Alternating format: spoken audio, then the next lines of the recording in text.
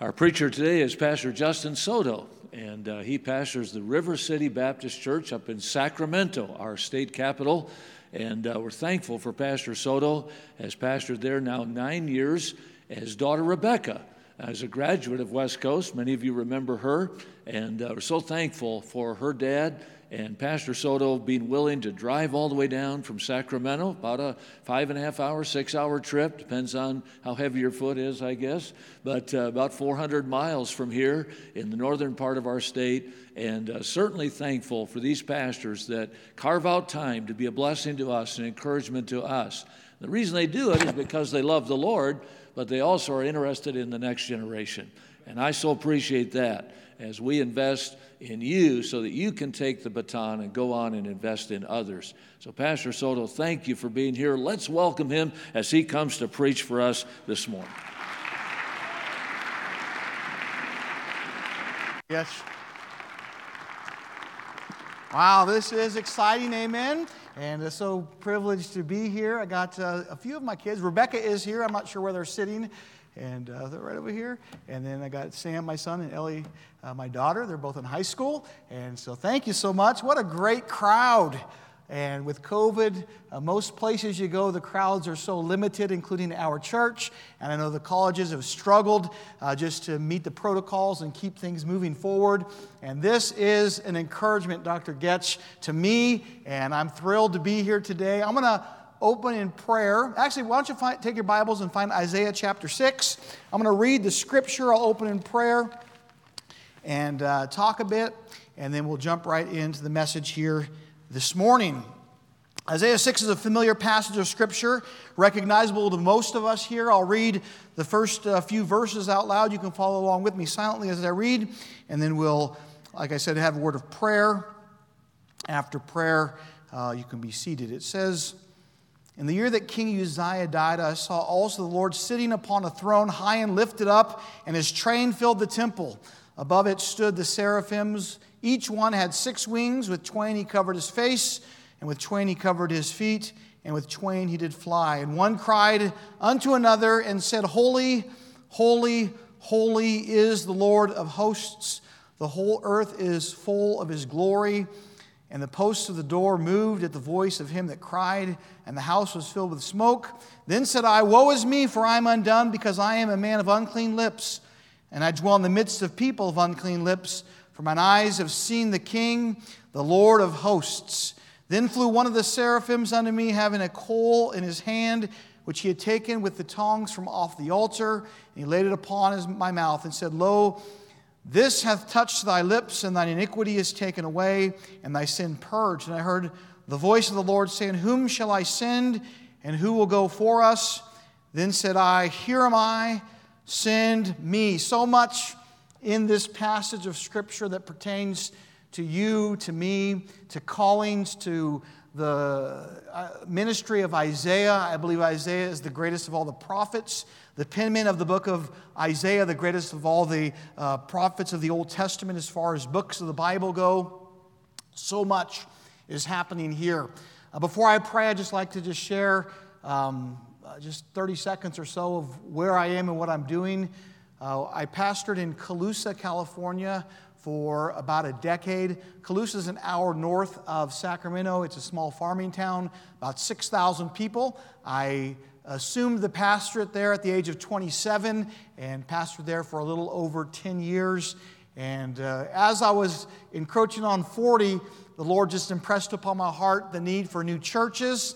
And so my wife and I and our 4 children left the comforts and confines of an established and successful ministry and planted a brand new church in the capital of the state of California. We're about 5 miles north of the actual Capitol building, and right there in the Natomas area, which is near the airport, if you've ever been to Sacramento.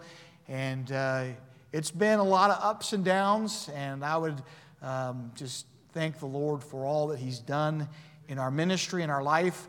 And if you've been there, several from the college have been there on tour groups and different reasons and such.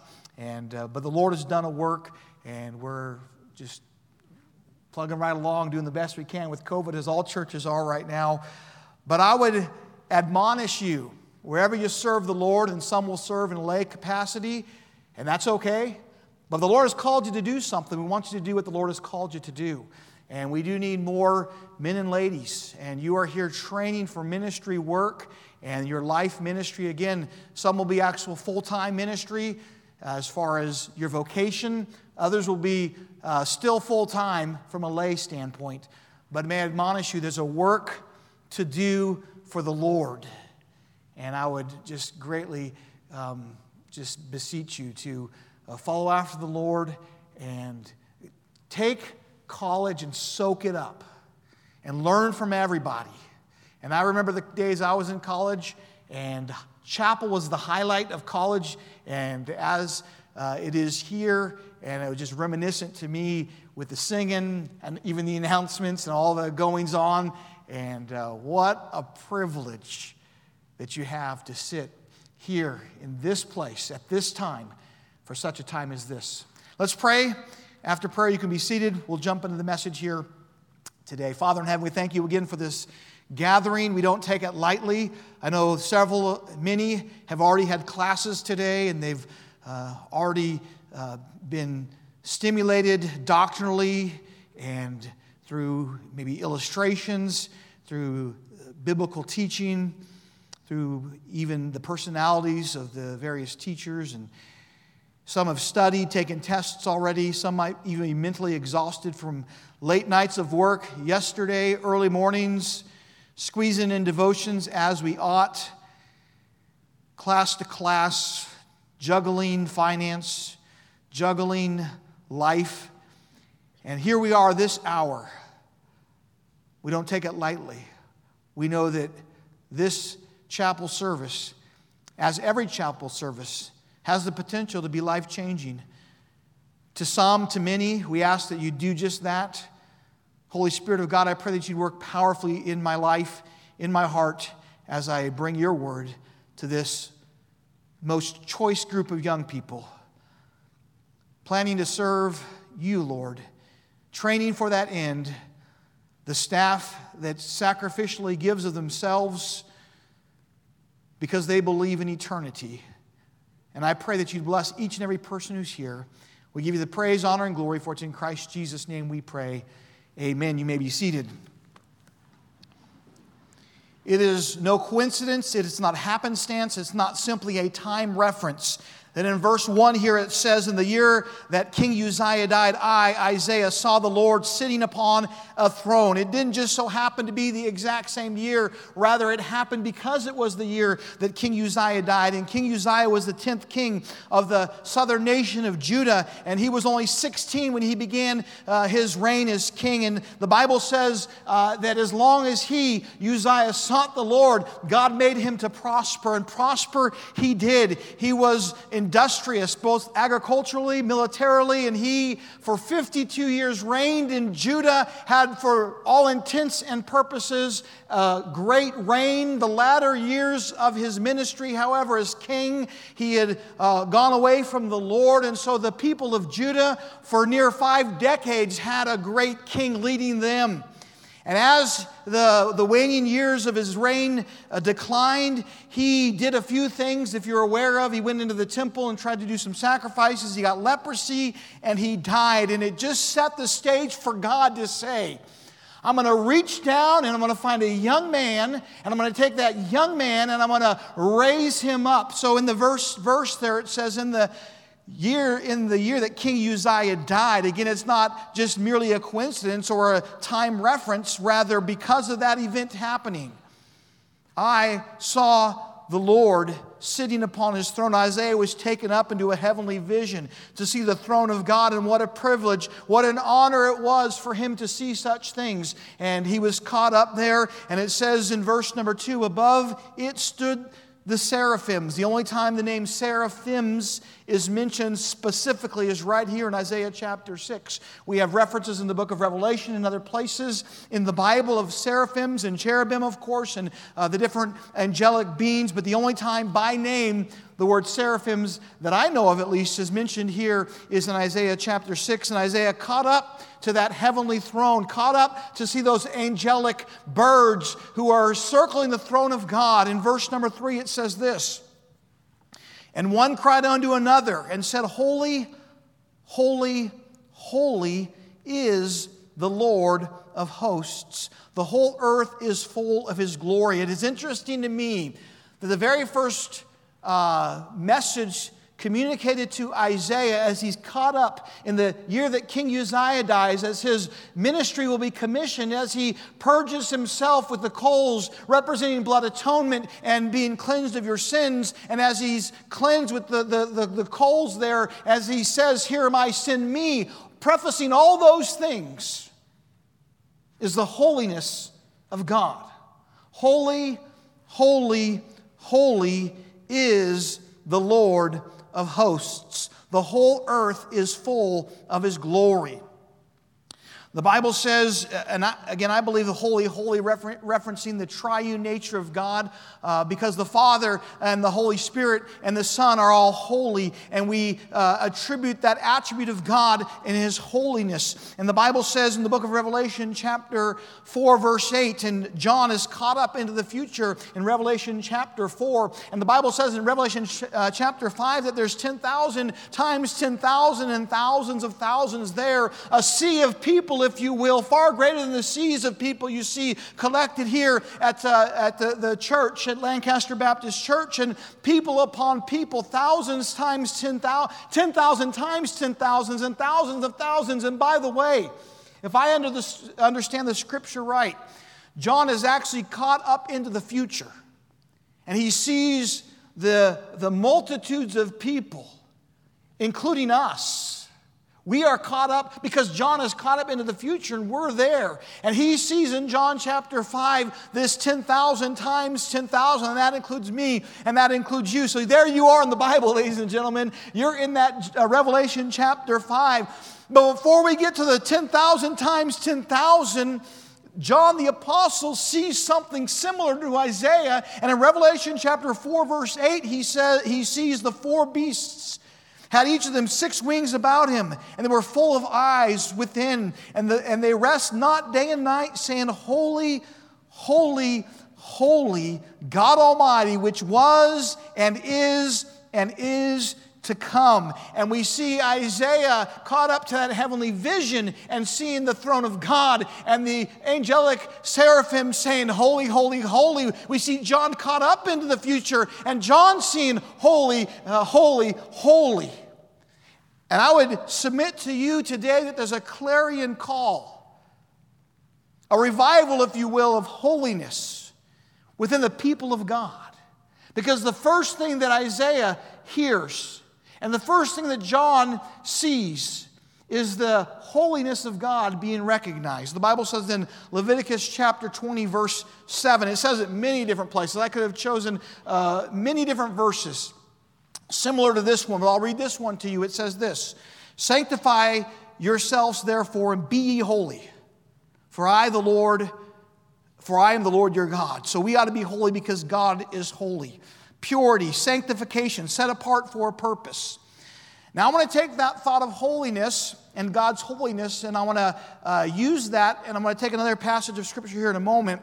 But before I do that, I'd like to say that the word holy, H-O-L-Y, though not perfectly synonymous with the word whole, W-H-O-L-E, the word holy comes from the word whole. And so when you see the word holy, H-O-L-Y, you understand there's a sanctification there, a purity for a purpose and a purity for a reason. But you also understand that the reason that God is holy, H-O-L-Y, is because God is holy, W-H-O-L-L-Y, meaning this, everything that God is supposed to be, He is. God lacks nothing. And so God is whole. He is W-H-O-L-E, whole. And because God is W-H-O-L-E, whole, He's not missing anything. The Bible says in Matthew chapter 5 in the Sermon on the Mount, I believe it's verse 48, Be ye therefore perfect. Now we understand there's a tense there in the Greek language that says be becoming perfect, where it's like we can't arrive to sinlessness We're all sinners, but we can aspire and we can be on the trajectory of growth and growing in grace, and our goal ought to be wholeness, meaning anything that's in our life that shouldn't be there, we need to get rid of, and anything that is in our life that should be in our life that isn't in our life should be. And that's what whole is, and that's one of the definitions, and I realize there's other definitions of holiness, but one definition of holiness is WHOLLY, holy, meaning being complete. We talk about the Bible being the Holy Bible. And the Holy Bible is, we use the word plenary. And the word plenary simply means everything that's supposed to be in there is there, and anything that's not supposed to be in there is not in there. It contains the entire Word of God when we say plenary. There's no filler in the Bible. It's not like this contains the Word of God. No, this is the Word of God. All 66 books of the canonized Scripture, every begat there in 1 Chronicles is divinely inspired, divinely preserved Scripture for you and for me. It's plenary. It's the Holy Bible. It's complete. It's not lacking anything. We don't need new revelation. We don't need a pearl of great price, and we don't need the book of covenants. We don't need all these extra revelations that religions gather, because we have the finalized Scripture in its entirety. It's plenary. It's everything that's supposed to be here is. God gave us the holy. You mean because it's pure? Yes. Because it's sanctified? Yes. But also because it's whole and because it's complete. Holy, holy, holy. In Deuteronomy chapter 1, verse 34. In Numbers chapter 32. Also in the book of Joshua, the Bible says about Caleb that he wholly followed the Lord. And it uses that, not H-O-L-Y, holy, but the W-H-O-L-L-Y, holy.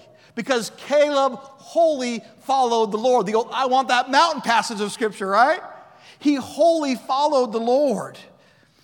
The Bible says in 1 Timothy chapter 4, I'll read the verses for you. Let no man despise thy youth. Of course, Paul, speaking to his apprentice, if you will, Timothy, his trainee, if you will, Timothy, the one he's trying to craft and mold and to be the taker of the torch, if you will, or the one to whom he'd pass that baton, if you will. And he says, let no man despise thy youth. Be thou an example of the believers in word and conversation, in charity and spirit and faith and purity. And he goes on to say in verse 14, neglect not the gift that is in thee, which was given by prophecy, which the laying on of the hands of the presbytery. Verse 15, meditate on these things.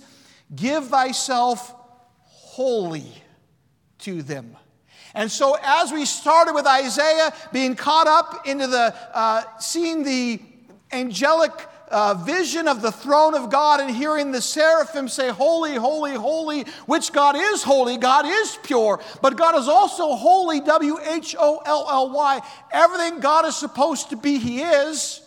And anything that God's supposed to not be, He's not, because He's complete and He's whole.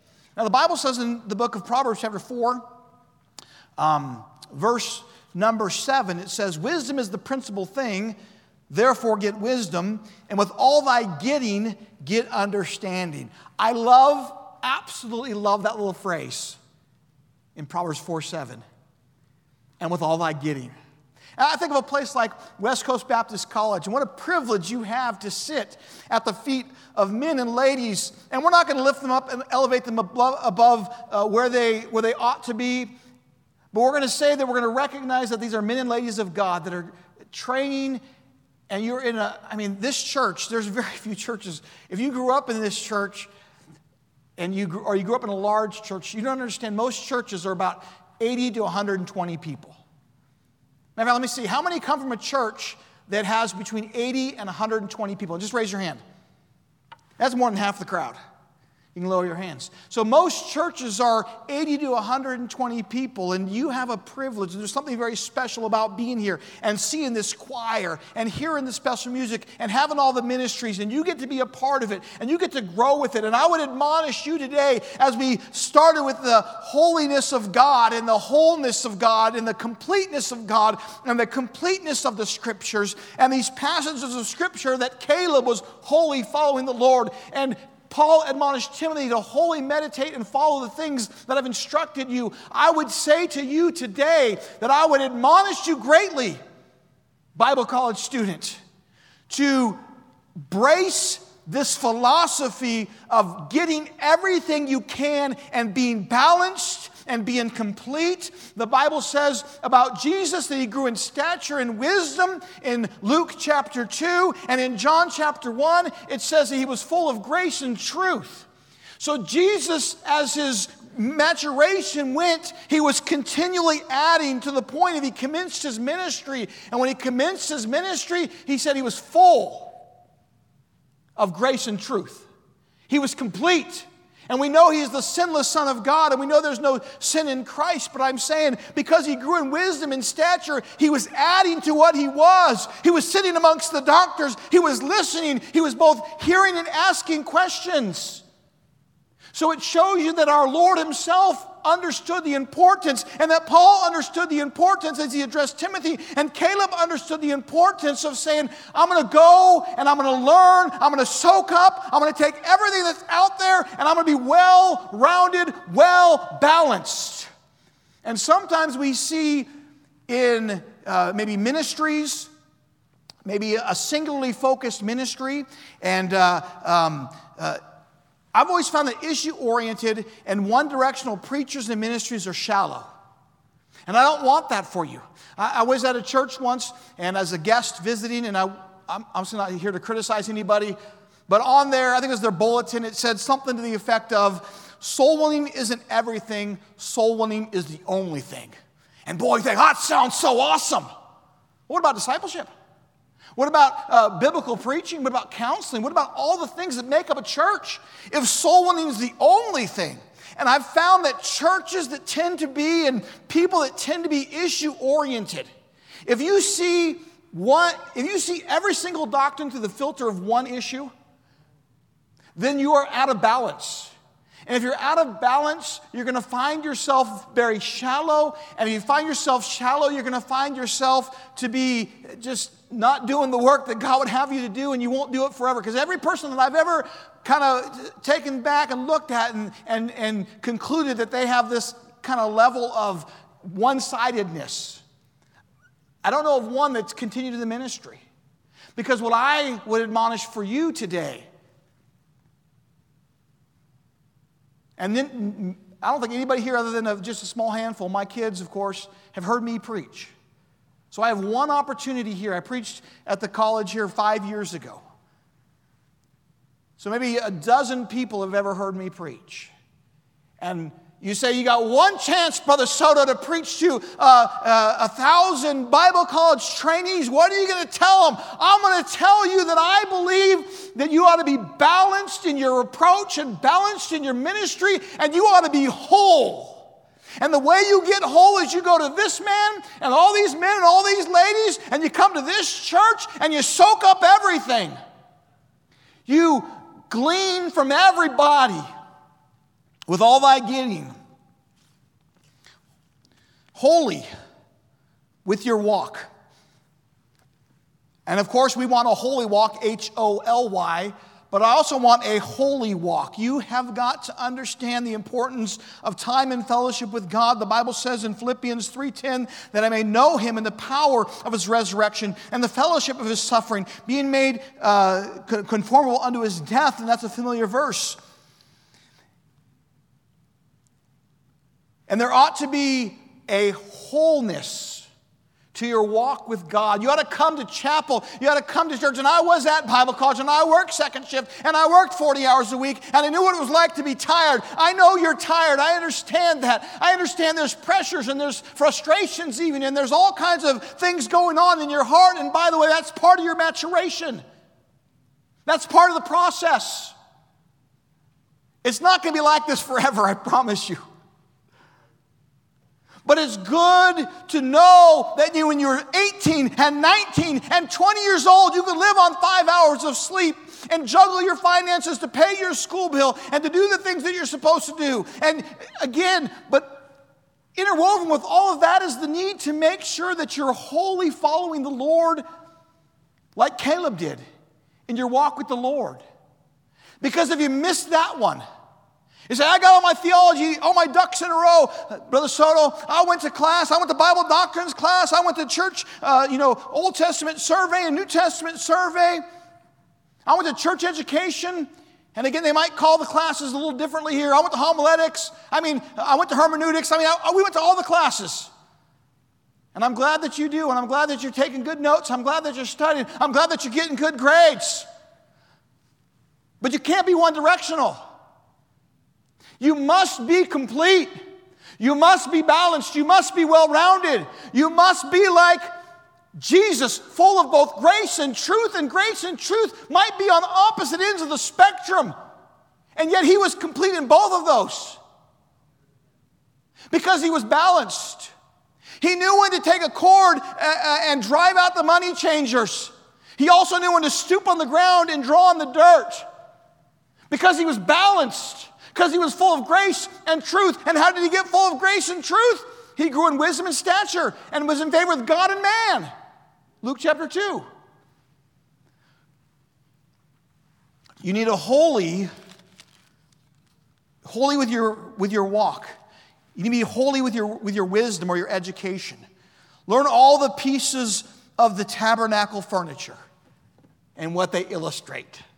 That stuff, I love that kind of stuff, honestly. And you'll forget them, and when you do a Bible study at some church someday, you'll have to go and get your notes out again because you'll go, oh yeah, what does the candlestick represent? What does the table of showbread and the laver and all those things? But learn those things. Again, my admonition, I have one chance. Pastor Soto, you're going to come and preach chapel. What are you going to preach? I'm going to encourage the youth, the young adults, the young trainees, those going into the ministry. Be balanced, be whole. God is holy. We're commanded to be holy, and yes, that's pure, and yes, we need that. And that could be a sermon all in itself, and should be, and probably is and will be. But today, it's the W-H-O-L-E, whole, from which the word holy, H-O-L-Y, comes. Because God is whole. He's complete. Did you know that in the book of Genesis, Judah is a man? A lot of good stories about him there, too. There's some head scratchers in there. Have you ever just read the Bible and scratched your head and thought, the Lord preserved it? I'll just keep on turning. There's a couple about Judah there in the latter part of Genesis. But in Genesis, Judah's a man. In Exodus, he's a tribe. In Joshua, he's a territory. In 2 Samuel, it's a nation. Well, you need to know that. Because it's talking about Judah. It's talking about the man Judah, the tribe Judah, the territory land Judah, or the nation Judah. Well, how do you get that? Just keep on learning. One great thing about this book is you never get to the end. It's inexhaustible. Keep digging and digging. We've all heard Brother Getch preach you many more times than me. Every time you hear Brother Getch preach, you think, this guy really knows his Bible. You can't hear him preach for just one time and not conclude that. And he's still learning, right, Brother Getch? Because it's inexhaustible. So, holy with your wisdom. You want to have a whole and you want to be complete. Know the kings of the Old Testament. Know the Old Testament. I was talking to a gal, and it was when I was actually in high school. And I was involved in church, and she was really involved in church, so much so that she had her Bible every single day on her public school desk. And so she and I, because we both were churchgoers in the public school system, we talked some. And some things just jump out at you and you just stay with you. And this gal was very involved in church. And she said to me one day, what did your pastor preach about on Sunday? And I said, he preached about Nebuchadnezzar. And this is a gal who goes to church very faithfully, maybe more of a contemporary church. And she said, Nebuchadnezzar, I've never heard of him before.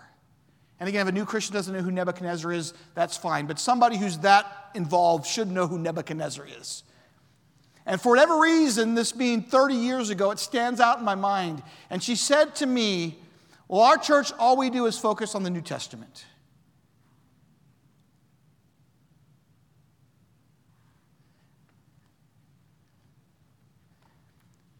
Whole. Be complete. Have no gaps in your understanding of the Old Testament. You say, I'm not there yet, Brother Soto. That's okay. None of us are there, but we're filling in those pieces. It's like a big giant puzzle. You just keep putting the pieces together, and the more pieces you get, the more clearly the picture comes out.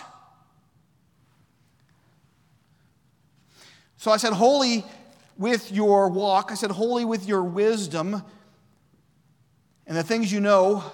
I mean, and by the way, learn how to communicate. Learn language. Learn grammar. And you might have a preacher who comes up here, and I don't claim to be a grammar whiz by any stretch of the imagination, but I really try to speak properly.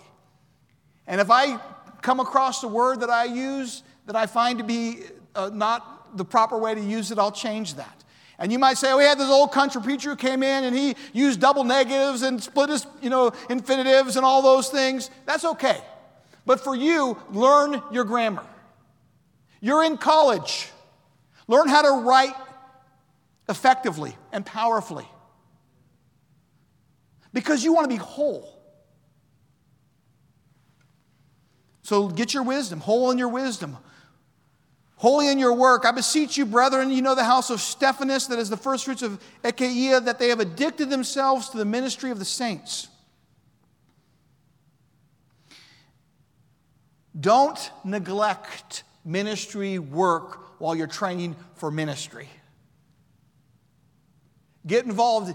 I'm not sure how if they let you sing in the choir or not as a college student, but if they let you have groups, be involved in those things. I can't sing at all, so and again, that's a shortcoming of mine, and maybe something I need to work on as I preach to myself here in the sermon. But go and learn an instrument and learn how to work in the sound booth and learn how to obviously the soul winning and the Parks Ministries and going out and leading people to Christ and teaching Sunday school class and teaching junior church and doing all those things because you need ministry. You need to train. You're in the quintessential place to be trained for ministry work.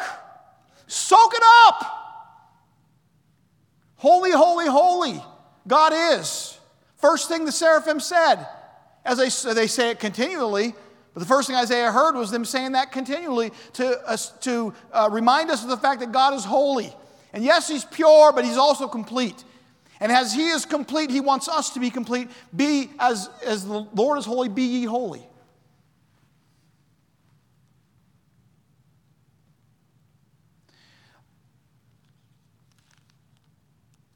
I said that holy with your walk, holy with your wisdom, holy with your work or your ministry. Holy with your want. Where there is no vision, the people perish. I hope that some of you young men are out there thinking to yourself, someday I'm going to be overseas in the middle of nowhere. I'm going to have scores of indigenous people who've never even heard the name Jesus before. And I can hardly wait. And others of you are thinking to yourself, I can hardly wait to be driving that church van with a group load of kids and we're going to youth conference together and I got my 15-passenger van all filled up. And I'm thinking behind me are kids who grew up in church. Behind me are kids who have only been saved for a few months. Behind me are kids who are called to preach. And is there a want to in you? If there's not a want to in you right now, you better do some business with God. And you better go get up early in the morning and stay up late at night and spend some time with God and have a genuine want to do something for the Lord. A drive. They've addicted themselves to the ministry of the saints. Be whole. Be holy. Be complete. Have your wisdom, all the things you're supposed to know. Have your work, ministry. Have your want to, your desires. Have your walk with God in check. Be complete, be whole. Don't be one-sided. Don't be just out of balance. Don't be the guy or the gal that's known for only one thing. Better to be here in obscurity soaking it all up than be known. That's the guy that really preaches well. That's a gal like she can play the piano like nobody's business. And again, there might be one glaring, attribute of you that stands out, so I get that. But if you have, it's not how high your highs are, it's how high your lows are. A chain is only as strong as its weakest link. I've known many a guy who had every T crossed and every I dotted, except for purity. I mean, we all went to Bible college with the Getch. There were guys there who were the movers and the shakers. But you're only as strong as your weakest link.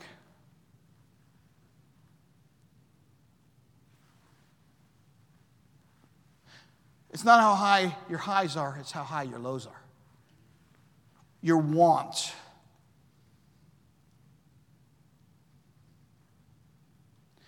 Lastly, I said, and with all thy getting and being whole and being complete, as God is holy, we ought to be holy. I said, holy in your walk, holy with your wisdom, and that's W-H-O-L-L-Y, holy. Learn it all. Do all the classes. Do the classes you don't want to do. You know what? The boring are teachers. And the classes that are smaller are sometimes the ones that change your lives the most. When I was in Bible college, it's about the size of this as West Coast. And there was a couple Bible college teachers that when they put their class schedules out, especially if it's electives, things you could choose, there's obviously classes that are mandatory. They had to use the chapel. They have 400 students in there. But you know those classes I remember? 12 of us. 7 of us and the teacher. And some man of God, or in my case, Our Lady of God in your case, who doesn't have the dynamics, doesn't have the youth, but has a walk with God like nobody's business. And you get to rub shoulders with them. And some of those classes in the little dark around the corner classroom, the little brick one that the lights barely work because it's still around the corner and nobody even uses that because it only has room for 10 students. Some of those classes are the ones that God did a work, the likes of which the world's never seen. Your wisdom, your work, your want, and holy. I'll just say this. I think that at Bible college is a great place to find your wife or your spouse. To complete the alliteration, the W.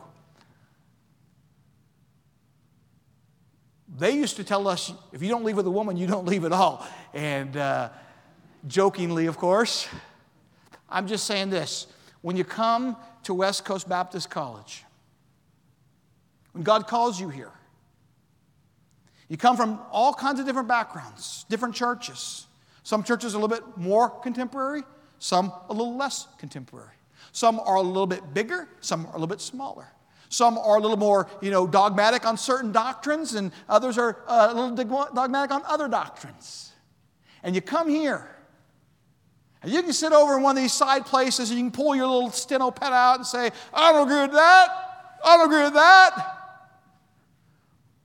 Or you can just put that stuff away. You say, open my heart, Lord. You brought me here for a reason. Teach me. I want to be complete. I want to be whole.